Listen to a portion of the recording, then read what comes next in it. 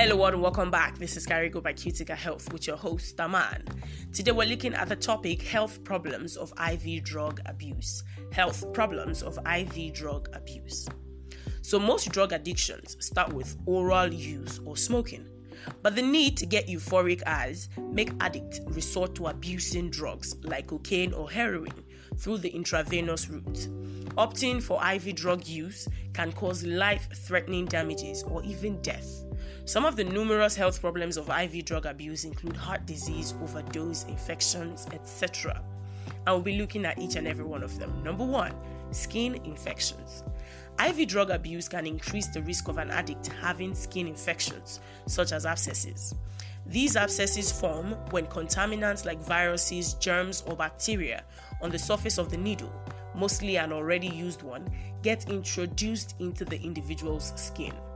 Then the body's immune system, which is the defense system, tries to defend itself against the infection by sending white blood cells, which is the body's soldiers, to the infected area. Pus forms from white blood cells, damaged tissues, and germs. Number 2, blood-borne infections. Some drug abusers share needles and thus have high exposure to the immunosuppressive disease called HIV. They are also at risk of getting the virus that could potentially cause liver damage, which is hepatitis. These infections are blood-borne and can be spread via sharp objects, including shared needles for IV drug abuse. Number 3, heart disease. Drug addicts could have inflammation of the heart's interior lining from intravenous drug abuse. This occurs when the contaminated needle introduces and spreads infections and bugs from outside the body into the blood vessels, then straight into the heart. This infection, called endocarditis, mostly results from introducing germs or bacteria into the heart via the bloodstream. Addicts with weak or artificial heart valves have a higher risk of having endocarditis.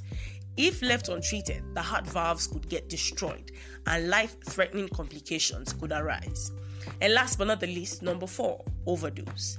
Injecting drugs directly into the body raises the risk of an overdose. As abusers get high, they consume more to sustain this feeling, and this could accidentally lead to overdose. In many cases, also, IV drug use causes users to mix a cocktail of drugs, enhancing the effect of each drug, potentially causing overdose. Now, overdose can cause serious health issues, including heart attack, coma, and even death. In conclusion, IV drug abuse comes with many attendant problems, including transmission of deadly blood-borne infections, infections to the heart, as well as the risk of overdose. It is therefore important to note that the indiscretion that comes with drug abuse allows IV drug users to share needles used by other addicts, thereby potentiating these risks. Thank you so much for joining me today. That is all I have for you. Now, for more information on health-related topics like this, simply log on to www.cuticahealth.com. That is CUTICA health.com.